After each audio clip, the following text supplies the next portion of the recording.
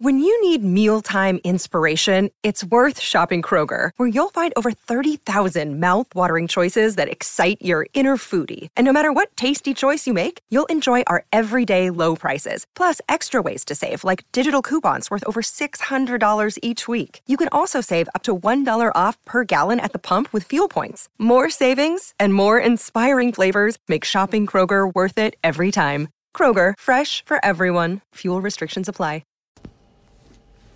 The start of another season, the start of the first Tripe Supper in a little while. We keep saying that we're going to get into a routine of doing them once a week, but then we invariably don't follow that up. But we have just said, Phil, before we started this one, that we will get back into a routine of doing them once a week again. Yeah, well, I think once a year is a pretty impressive record so far, isn't it? So, yeah, we should be able to manage that. So, yeah, thanks for joining us. It's myself, Dom Shaw, Phil Tallentire. Anthony Vickers is away.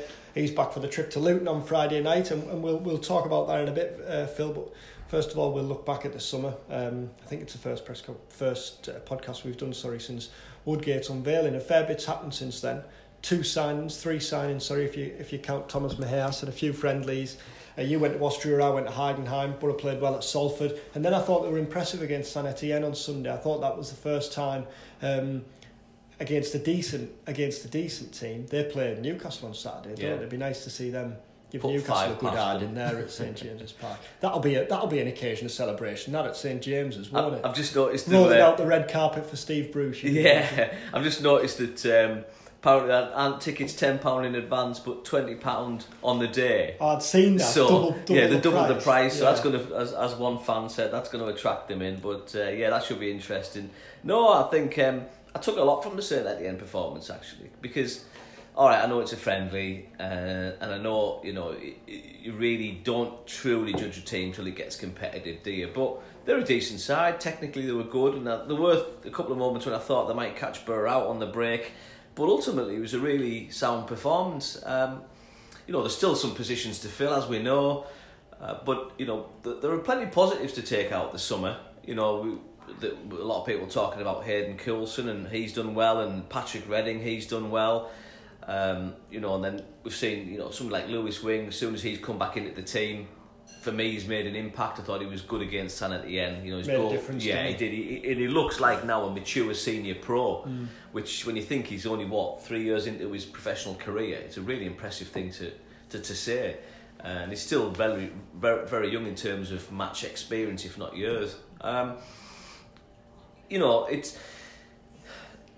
The big question is always going to be how Jonathan Woodgate, adapted from being a coach to a manager, and I think we both agree that he kind of laid down a marker at his press conference, didn't he? He sat there, he was very confident. He even had a joke at the chairman's expense. He got tucked into those press lads who turned up 5 minutes late and said, if you're late for my press conferences, you won't. I won't wait for you. I'll start without you. And was he right on time? He was right on time, I believe. He had to be, didn't he? Yeah, he did. Yeah, after what he said. Rocked up at 4:05. Yeah, he was as punctual as Aitor Karanka used to be. So I think all those signs, And he sat down. which was very refreshing. It was very refreshing. Yeah. My arm had been, the dictaphone had been your arm. Thankfully, you used to be able to put it on a desk. If not, the lactic acid would be laced through your arms if you're holding it up for Pulis for those. For those 2 minutes we used to get with him on a Friday. Yeah, I mean, it's gone from the change is phenomenal, isn't it? You've gone from a young manager starting out, 39, relatively inexperienced coach. Even you'd have to say, we've got that from a manager in his 60s, very set in his ways, very experienced. You would have to say successful, a qualified success at most places he's been. You can't deny he did a good job at Crystal Palace and at Stoke, for example. But it felt like, that in some respects it felt like old ideas being regurgitated. I don't think we ever saw, without revisiting the Pulis stuff, I don't think we ever saw a true Tony Pulis team. Not the team that I would associate with Tony Pulis. It was a fudge. It was neither it was neither fish nor fowl. It was neither direct or potent at one end, and although defensively it was pretty good. I think with Woody, what we're getting is now a completely different focus. You were at the press conference as I was, and he's tried, hasn't he? Every time he's spoken about to stress that it's all about the way his team plays. It's about playing on the front foot, high press. Although he does say, he kind of said the last couple of weeks, I'll play it out from the back when I can. People seem to be getting obsessed about that. I mean, I don't know how you see it, but the big question is how that transmits into live matches, into competitive matches. I think the thing that struck me was, although he's making a change, he's making changes that the players will embrace. So for example, a lot was made about the fact that the balls were out on day 3 of pre-season, where he said, that's what they want to do. They want to play with the balls. So although it's something new, it's something that was always going to be welcomed by the players. And I think the same with the kind of style of football he's wanting to play. I think it also helps that his coaching team want to play exactly the same way. I was talking to Rob Law from BBC Tees this week, and he was pitch side for the San Etienne game, and he said the thing that struck me was how vocal and hands-on Robbie Keane was. Because it struck me that Leo maybe took a bit of a step back compared to what he used to be like. I mean, that might change if you get a referee making a decision that he's not best pleased with, but he was certainly not at the forefront of things like he was at times under Karanka. But Rob said with Keane, he was straight out, made it absolutely clear what his point was. The example he was made, I'm sure Rob won't mind me saying, is Marcus Tavernier had collected the ball and once on attack, and it hadn't quite worked out. So then Keane had made the point to collect the ball already on the front foot, and then you're already kind of away and moving forward. And sure enough, the next time Tav collected the ball, it resulted in a chance or a shot on goal. Said the same with Adam Clayton. And I think Tony Pulis often, it struck me that I think it was his first press conference after the whatever game it was, Villa at home, was it? Not the Bolton game, but the first game he was in charge. 1-0 defeat, wasn't it? Yeah, and he'd said, I want my midfielders to move forward.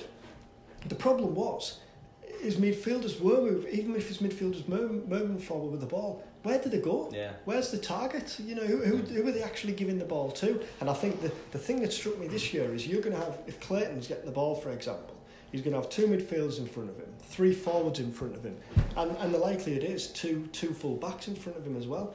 I mean, for the attacking players, for the likes of Britta Sombolonga, it must be a breath of fresh air to be part of this team after 18 months. And again, Pulis's way has been successful, so who are we to say there's a right and a wrong way of doing things? I just think this season, from the fans' point of view and from the players' point of view, it'll be a lot more enjoyable. I think we could, as we say, we could pick plenty of faults in the very short Pulis era that it turned out to be. I think the important point, building on what you've just said there, is that I think Woody wants to empower the players, to take away the fear that if you make a mistake doing something positive, he isn't going to chew you up about it. You're not going to get chewed out for trying something that's going to potentially, that if it had come off, it would have led to a goal-scoring opportunity. I think a lot of around, whether or not you like Tony Pulis' football or not, it felt like the old way. We saw teams succeed last season, and Woody made that point. I thought it was one of the most important points he made in his first press conference as head coach was, the way the teams that have succeeded have been playing a certain type of way. He name checked Villa, didn't he, and Leeds and Norwich, and teams playing on the front foot and looking to attack. And I think too much about the Pulis era was what players couldn't do. You had a situation where basically for his first 6 months in charge, it was get the ball to Adama and go forward that way, and there was plan A and there was no plan B, plan C. That was it. It was get to the ball. We all heard the shouts from the touchline, didn't we? It hit Adama. And that tells you that he only really trusted Adama to make the breakthrough.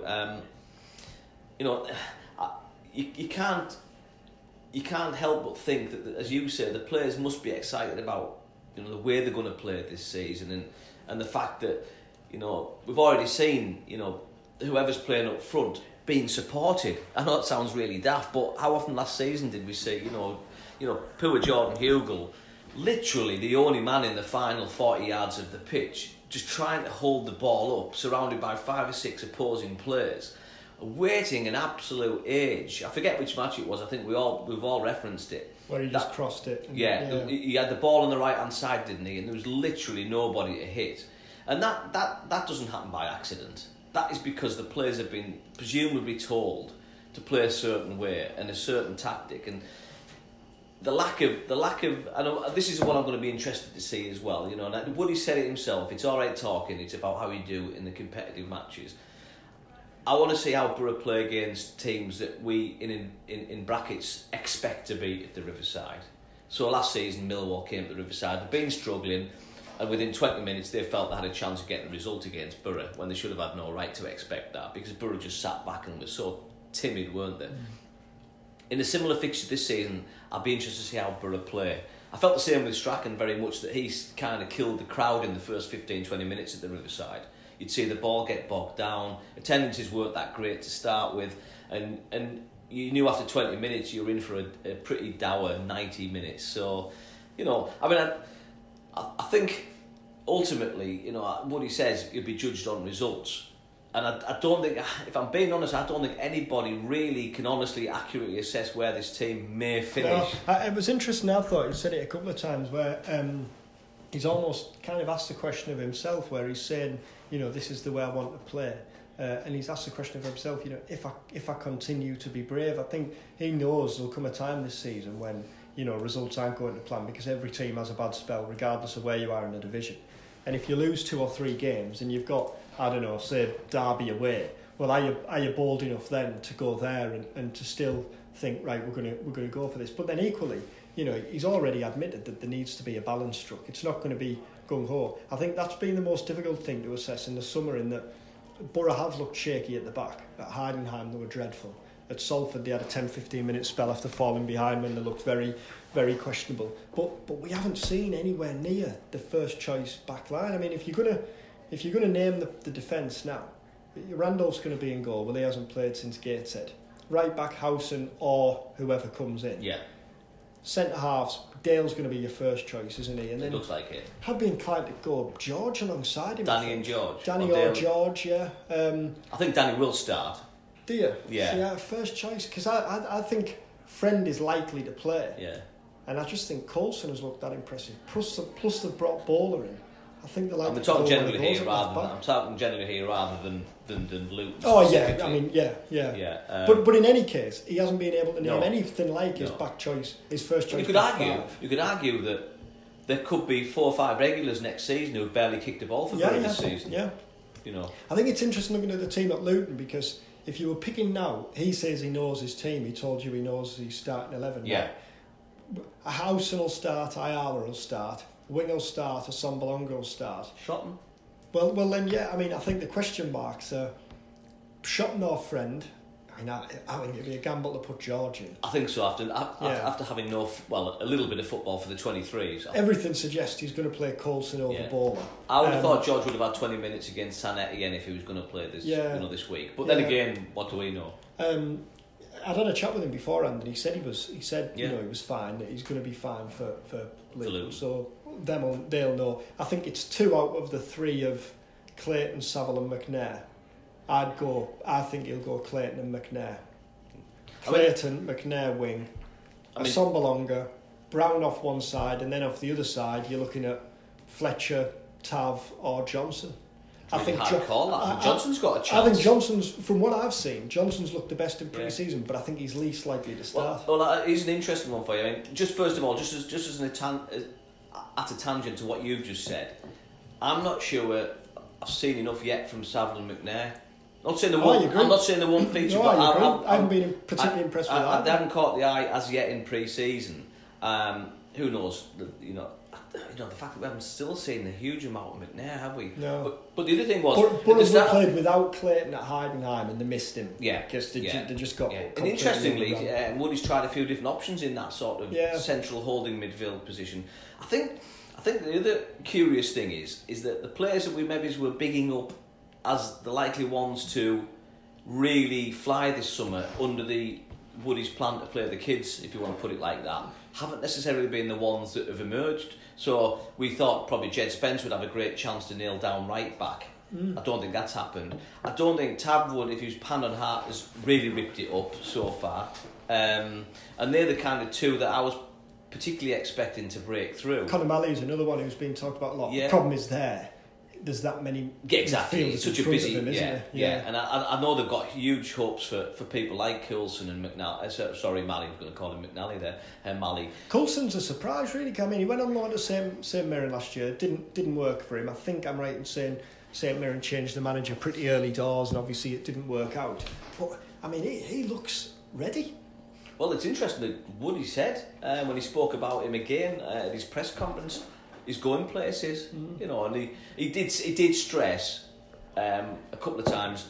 It's about what you do when the action starts for real, and I think there's a lot in that. I think we've seen over the years lots of young players catching the eye in pre-season, and then either haven't been lucky enough to get the opportunity, or maybe it's when they've got the opportunity, it's been just a little bit too much too soon.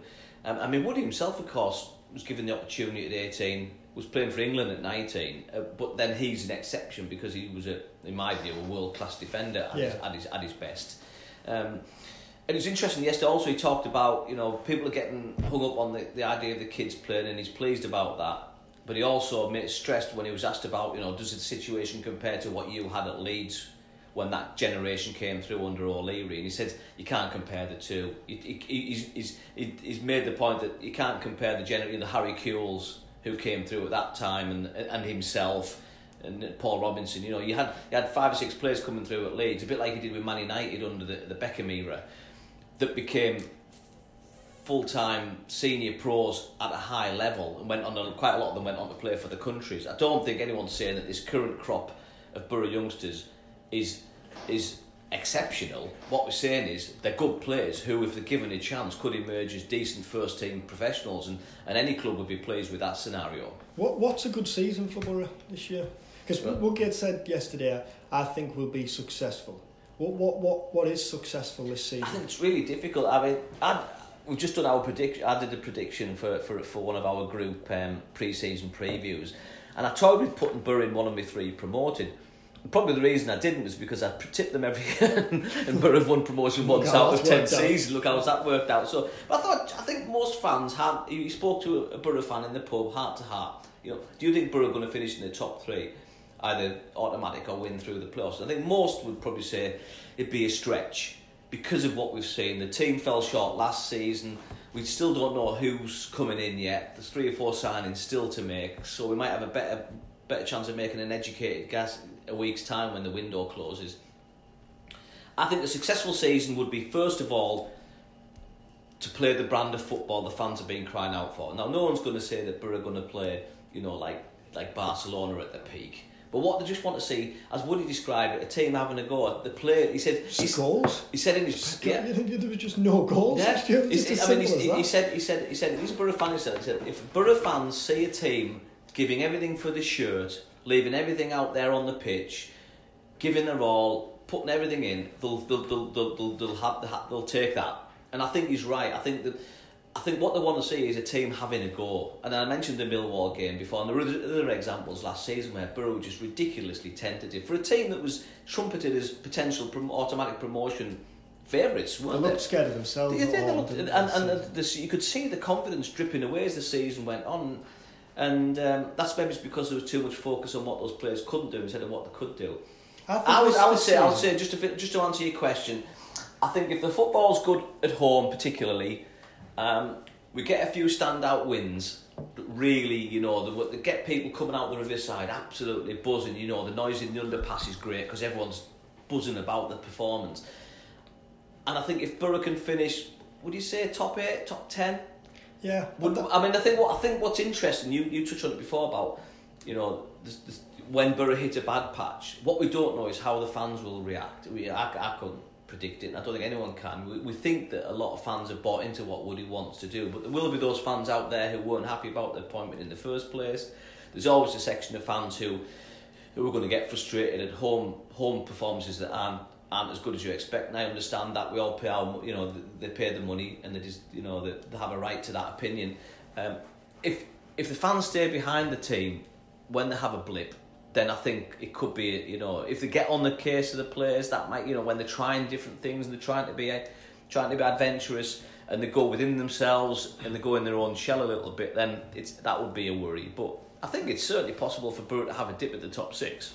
I think in terms of, I know this is the cop-out, but in terms of the league prediction, it is just so impossible to say, because you'd look at the team and think, well, they're a bit short there and they haven't got the depth there, but then you would have said the same about Norwich and Sheffield United and other teams that were knocking on the door. I think the key thing this year is the direction, because if you look at the last couple of seasons, Monk, obviously everyone knew what the plan was, to storm the division, and they backed it up with the transfer, with the signings they'd made. But week to week, you couldn't tap into what Monk was trying to do. No. Now, with Pulis, you could, but it was so short term, wasn't it? Because there was no way that fans were going to invest in another season of that. Genuinely, close mates of mine who were die-hard fans go home and away, and I know some who didn't want Borough to go up at risk of Pulis staying and seeing another season of that. But when you're paying that much money to leave the game so bored and so frustrated, you can understand, kind of that line of thinking. I think this season, you looked at Norwich, and did they finish 16th the season before last? I think it was 15th, 16th, something like that, yeah. Now, I'm not saying that... I think it was 15th league to 14th, weren't Yeah, I'm not saying 15th to 16th would be a good season, but I think this year, a couple of new signings made. If they play the right way and the right noises come out of the club, which I think there have been since... I think... Woodgate, as we talked there about a lot of the fans who were unsure about his appointment. I think he changed the mind of a lot of fans with that kind of unveiling, and with his first press conference. There's a massive spider in the corner there. It's a new office as well. You didn't get that upstairs. I think he changed the mind of a lot of fans, and I think if the right noises continue to come out, and I think the key is to give the fans something to tap into. So really, Borough's target when they've tried to win promotion in recent seasons has always been a here and now. Even with Aitor Karanka, it was a kind of a short-term target. I think the difference this year is it might be a mid. They might be looking at things not as a long-term goal, but mid-term goals, and kind of working towards that. I think if fans can see that, it's easy to tap into, isn't it? Yeah, I get the feeling at the moment that everybody connected with Borough at a coaching, managerial, and executive level are all on the same page. Yeah. So, we know we've got a chairman who isn't going to panic if Borough have 3 defeats on the spin in November. He's invested in Woody. He's backing him up. In terms of, it was his choice. He stuck his neck on the line to appoint him, and I'm sure, barring an absolute disaster, he'll get this season no matter what. And we'll find out. It's all, as you say, everything's about short-termism in football. Look at Nottingham Forest last season. They went through Karanka. They got Martin O'Neill's out. Nearly called him Gary O'Neill there. You can't build a club when and Borough have had that problem as well. They have jerked from one style of a manager to another. You had the Karanka, Agnew, Monk, Pulis. 4 managers in the best. What was it? In no time. It's very un-Borough, that. It is very un-Borough, and they've been good at being. The stability's been there in the past, and not only was that un-Borough. I think some of Gary Monk didn't feel like the right fit for Middlesbrough. Tony Pulis, you felt he was coming in and doing a short-term job, didn't you? I mean, there's way with Pulis, because at the start, I thought he did get the area. He got the area. He got what the people were about. Yeah. The things he was saying at the start. But there was some things he was saying towards the end of his tenure where you honestly thought he was trolling the fans. Yeah, he was. He was a strange one. And that's why I think Borough need to get back to get their identity back and know what they are. And I think, I've just been writing a piece talking about, Borough really from the start of Steve Gibson's chairmanship were a spend to succeed type of club. They knew they had to spend over the odds to get players in, because we're not sexy, we're not Man United, we're not Liverpool, and that model ultimately led to a huge amount of relative success. You look around the boardroom at Borough, and there's pictures from Eindhoven, and there's pictures from Wembley. There's Nigel Pearson leading the team out. There's pictures from Cardiff, and when you compare that short period to the rest of Borough's history, it's incredible, really, what they achieved. But the games moved on. The games moved on so much, even from just 2006. We're seeing now the different type of owners that have come into football, the amount of money that's floating around in football, and Borough will never be able to compete at the top table financially anymore unless we get someone like Man City's owners. So there has to be a different model, and I think you look at the success again, relative success of a Bournemouth, of a Watford, of a Norwich, even of clubs that either borough size or even smaller in some respects.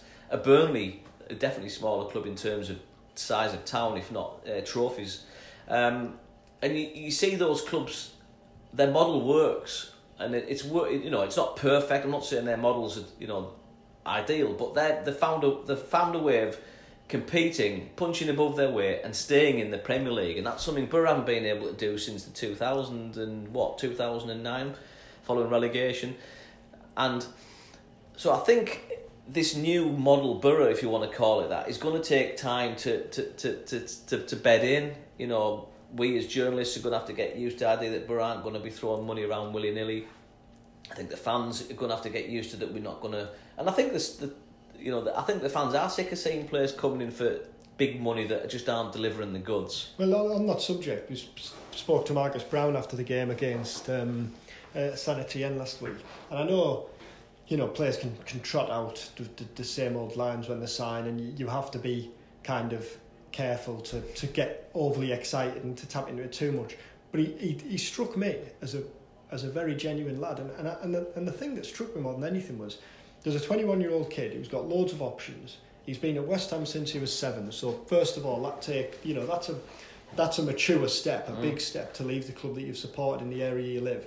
I know it's League One, but he could have gone to Oxford down the road where he'd been in his comfort zone he was last year. He said he had loads of offers. To come to Middlesbrough, that is completely out of his comfort zone. You heard Pulis, for example, last year talking about George Savile and how it's such a big step for a young lad kind of who's been used to living in the capital and moving up to the northeast. And Brown talked about going out for a coffee in Yarm on the Saturday and being struck by the welcome. And I think that is probably more promising than what he was saying about tapping into the football side of things. Because if you keep him happy off the pitch, then with everything we're hearing from Woodgate and the fact he's going to cater for these attacking players, then you would hope you're going to get the best out of him on it. I do think, with the couple of signings they've made so far, it does tap into what they were saying, what Pulis was saying last year about signing players that genuinely want to be here for the right reasons. Martin Braithwaite is the classic example. Of how things go tits up, isn't it? When you sign a player like that, and I could tell what Woodgate was trying to do at the start of the summer when he was talking about how he's got a key role to play, but I do feel like he's got away with it a little. Braithwaite having left, but there's, you've seen his tweet last week. Yeah, are you on this planet? I think it's just a lack of sort of awareness, self-awareness. I mean, it's interesting because you touch on the Brown signing, and it's really you compare that to.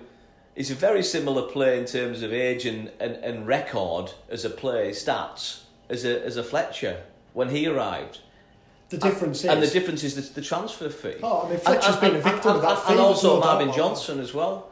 Borough were looking to make those kind of signings to an extent a couple of years ago, but because they were seen as a club that can afford to pay £15 million for Britta Sombalonga, and £9 million for Martin Braithwaite, the price tag was just phenomenal. I can't believe that, I don't know exactly how much Borough played for Brown. I don't think it's less than $1 million, isn't it? Certainly. The suggestions from West Ham were, Sam Inkersole, who covers West Ham for Football London, I think he'd reported it was 200,000 or 300,000, and so you're looking at 20 West times. Ham fans were that, why the hell have we let him go for that price? And you think, it's cost, Fletcher cost 20 times more. That's not Fletcher's fault. He didn't set the transfer. And he has been a victim of that. Yeah, he's been a huge victim, and I think everyone would accept that Borough overpaid. And whether he's a good player or he's not a good player, he can't dictate what his transfer fee is. And he might come good this season. There were signs last season that he was, starting to come to terms with playing for Middlesbrough. I just think everything about the way Borough's going. And I'm saying this obviously before a ball's being kicked in anger. Feels right. It just feels right. It feels right that Borough aren't paying, bringing in players who don't want to be here for £9 million, and paying £7 million for 21-year-old players who've scored 7 or 8 goals for Barnsley. You know, I think this. You know, if you bring in players who are on the up, we've seen Bristol City time and again, Brentford time and again, bringing in players who are young and hungry and making if they have to leave, they make a fortune. We as football fans shouldn't get too angry if a player comes and does really well for us for 2 or 3 years, whether you're a Borough fan or a Brentford fan or whatever, and he's sold on at a big profit, because then you think, okay, we've got 3 good years out of that player, and if he goes on and does really well for Man United, well, good luck to him. We'll get the next Marcus Brown or whoever it happens to be, and we'll get him again. We'll get him for £500,000 and hopefully by then anyway, Borough in the Premier League and can compete at a slightly different level. You mentioned Fletcher there. If you're the type to buy into squad numbers and read into them, which I am. Fletcher has moved from 18, I think it is, to 11. The thing that struck me, I like the idea of Dale Fry as a 6. Yeah. He looks like a 6. He's a 6 all day long. A commanding defender who can step out of the defence. Yeah, bring that's the ball got 6 out. Written all over it. That. John Obi Mikel's a 2. I never liked a midfielder with a 6 on his back. I never liked that. No. I don't mind it. No. For me, it's good. It's 5 and 6 all day long. When I was playing TGFA for Martin Hall Drive, I was a centre midfielder, and if I come across a 6 midfielder, the chances are he was a hard-hitting midfielder. You don't get a ball playing number 6. No, number 10. That's a number 10, isn't it? Number 7, possibly. Yeah. Tavernier as 7 struck me. Again, you might accuse me of reading too much into things. I think that's a big pat on the back for Tav. 7. That is. There's no doubt that is an indication to say, look, you are a big part of my plans. I think he is. I think if you said to Woody now, will Tav be involved next season a lot? He'd say, yeah, I hope so. It's a big season for him, isn't it? I think it is. He's gone from being kind of the player on the fringes who's coming off the bench a lot. I mean, he was involved in more games than people would probably realise last season. When you look at the stats, nowhere near as many as he should have been. No, probably not. No, and you think when Borough were crying out for width and pace, particularly down the left, just give him a go. Yeah, you give him a go. And I think the difference is now that if he starts a few games on the bounce, and it's a difficult position out there wide. You know yourself. Wide players at all levels find it hard because of the first. It's one of the hardest positions to be consistently successful in. It won't be easy, but he's never going to get a better opportunity to play regular Championship football if he catches the eye. Obviously, we've got to see more transfers coming in. Yeah, I was going to touch on that. What do we? I mean, this has been recorded early Thursday afternoon, so there might well have been some movement by the time this goes out. But a full back with a cover at right back still needed. Yeah. They still look short in attacking midfield. There's absolutely no doubt about that. And a centre forward. I mean, you'd think if Britt was to get injured, that's the worry, isn't it? In the first couple of weeks of the season, you're left with Gusted and on Fletcher. I think the really successful teams tend to be in the Championship the ones that have got some real creativity in the middle of the pitch, and that's not to sort of discredit the players that Borough do have, but none of them would be regarded as kind of your old-fashioned sort of creative central midfielder that can score goals and create goals. Definitely, obviously Borough have been strongly linked with Anthony Dyke-Steele, and Lee Boys confirmed Borough have made bids. You'd think that if they sign him, he'll be the right back or a player of similar quality. I know they are wanting to strengthen up front and, as you say, a creative midfielder. And I think of all those positions that need filling, for me, you need something else, another X factor in midfield. I mean, obviously we don't know how Marcus Brown's What do you think the least important is there, right back? I know it's a good question. I think it is in this day. I think if Borough they can't leave themselves short. The thing is, if they don't get a new right back and don't get a new wide midfielder for the right side of the pitch, which we know Borough want, then that's 2 key areas that have gone unaddressed, isn't it? Who's going to play wide right? I say it probably is that part of that front 3, and who's going to play at right back? And it's asking a lot of Johnny Howson to be the full-time right back all season. Sorry, I was just going to say you were at the press conference on Wednesday. He was adamant that Britt and Randolph would be going nowhere. Yeah, he's kind of said, he kind of erred between very confident and 100%. That'll do. That'll do. What? Yeah. I mean, I think the difficulty is when you ask a manager that question, a head coach that question. Every player at every level now has his price, and if Borough got a really, really serious offer for Darren Randolph and knew they were able to bring in backup, then they'd probably do the deal, because that's the financial reality of football at every level. If when Man United couldn't keep Ronaldo when they were winning titles left, right, and centre, if the top clubs struggle to keep players, I think that's the new financial reality. I think with Brit you'd have to have, wouldn't you, an absolute nailed-on replacement, at least one nailed-on replacement, because goals are everything in football, as we know, and he'll get goals if he can stay fit in the Championship. He'll surely get 20 goals next season if he stays fit and plays every game. Right, we'll go for predictions. I'm writing these down as I go.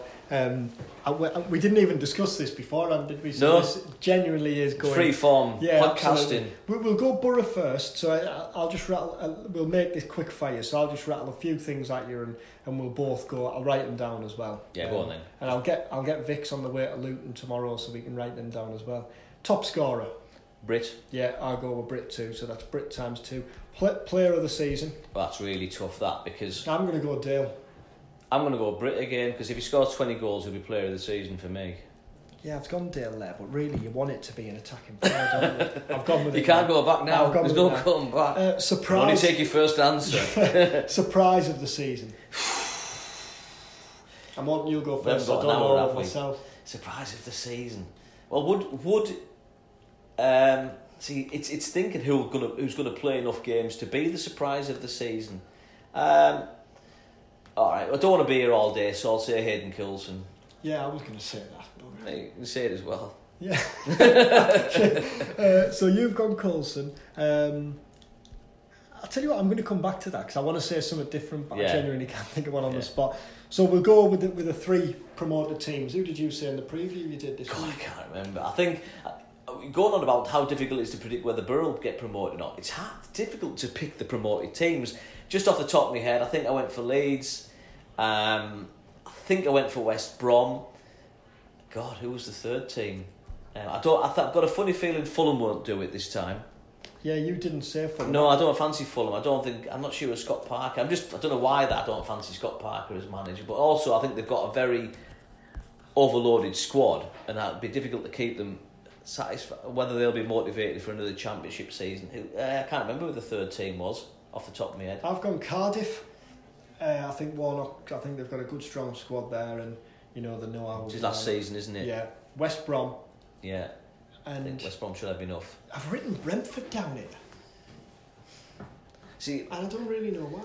Bristol City. Yeah, no, I do like the look of Bristol City. I would like to see. I like Lee Johnson. I'd like to see if obviously we want Borough to go up, of course we do. But if Bristol City are one of the 3 teams that go up, I'd be pleased to see that because they've got a project. They spent money on the ground. They seem to be doing things step by step rather than trying to, let's just say we've seen the financial fair play issues, haven't we? And they seem to be trying to do things the right way. Let's just say it like that. So I'd like to see Bristol City. I don't think I tipped them, mind. I think Leeds are an interesting one because they should. They've obviously got the experience of last season. Bielsa's a year better off of Championship knowledge. They've strengthened the squad. But then you just wonder whether the weight of expectation will be too much for them this season. They dropped off badly at the end of last season, didn't they? And I think that was...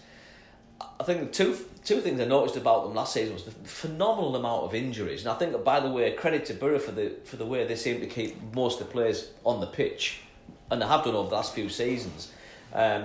Leeds injury records, and they seem to need 5 chances to score a goal. And they're not the greatest at the back either, and particularly with losing Pontus Jansson. He's got to Brentford. That's a funny signing. Yeah, it's a strange signing. I noticed they've got money for Peacock Farrell, lad who was at Borough, wasn't he? Yeah, Darlow born, isn't he? Yeah. So Borough. I'm going for a 5th to 8th place finish for Borough this season. That seems reasonable. I think if they get a couple of extra players in the next week. If they keep Randolph and Assombalonga, and if they keep those players fit, I still think that's a strong team, and I think Yeah. we're going to tap into what Woodgate wants from them, and I still think they'll be there or thereabouts in the mix. I think the top two might be a bit much to ask. Well, I think if you were had a Sheffield United podcast this time last year, or Cardiff City one a couple of years ago, they would have sat there thinking, I can't see how we're getting promoted out of this division. I know we had a good season, like Sheffield fans were saying. I know we had a good season in our first season back up, but that's going to take some matching. Automatic promotion. Cardiff were nowhere the season before they went up, weren't they? No, so, exactly. so you know, there seems to be a team that comes through. I mean, I can't help thinking that Borough been less than the sum of the parts since relegation. I agree. You know, we all get on the, we all criticise certain players, and maybe we get hung up on players, and you see teams that are made up of unheralded players doing so well. Sheffield United being the case in point. If Borough had gone out and signed half of Sheffield United's team at the start of last season, nobody would have been sat there thinking, well, that's it, we've nailed promotion. Because they're just hard-working, honest professionals who, in the right team, can do a job. And that's all you're looking for. Surprise of the season, I've thought one that's a surprise of the season will be we'll stick to our promise of doing a tripe every week throughout the course of the season. And if that prediction proves right at the end of the season, then we'll have done well with our gaffers. Our gaffers will be pleased. Yeah, they will. We'll save those predictions. I said we'd do it last year, but we didn't, mainly because I think I looked at them and mine were that far off the mark. I thought we won't bring them up again. Well, what about the season before when surprise package in the Championship and I tipped Sunderland? Said they're not. Well, they were. They're not to get. Yeah, they're not. They just know how to get out of the second division. And you weren't wrong. Yeah, they did. They got out of the division. Relegation. What are we saying? I'm going to go Hull, Birmingham, Millwall, and that's just completely off the cuff. I'd struggle to disagree with that. Certainly Birmingham, for the reasons we can all, they've lost the manager, they've got problems, they've lost some good players like Shea Adams. Birmingham sort of diced with it for a few years, and Hull again, they've lost a manager who, while I'm not a fan of him, he did a really good job last season. They're probably going to lose their best players as well, aren't they, by the looks of it. And then it's a team like Millwall. Will Barnsley have enough to stay up? They seem to have a good model. Gaffer. They've got a good model there as well, Barnsley. Luton, one of the promoted teams, they normally get a promotion bounce, don't they? Yeah, I think Luton are a great one. No, and I'd quite like to see them stay up. I just hope to get off to a stinker. Well, as I'm not going to tick off Kenilworth Road this weekend, I'll have to hope to stay up for next season so I can get that one under my belt. Indeed. Well, thanks a lot for listening.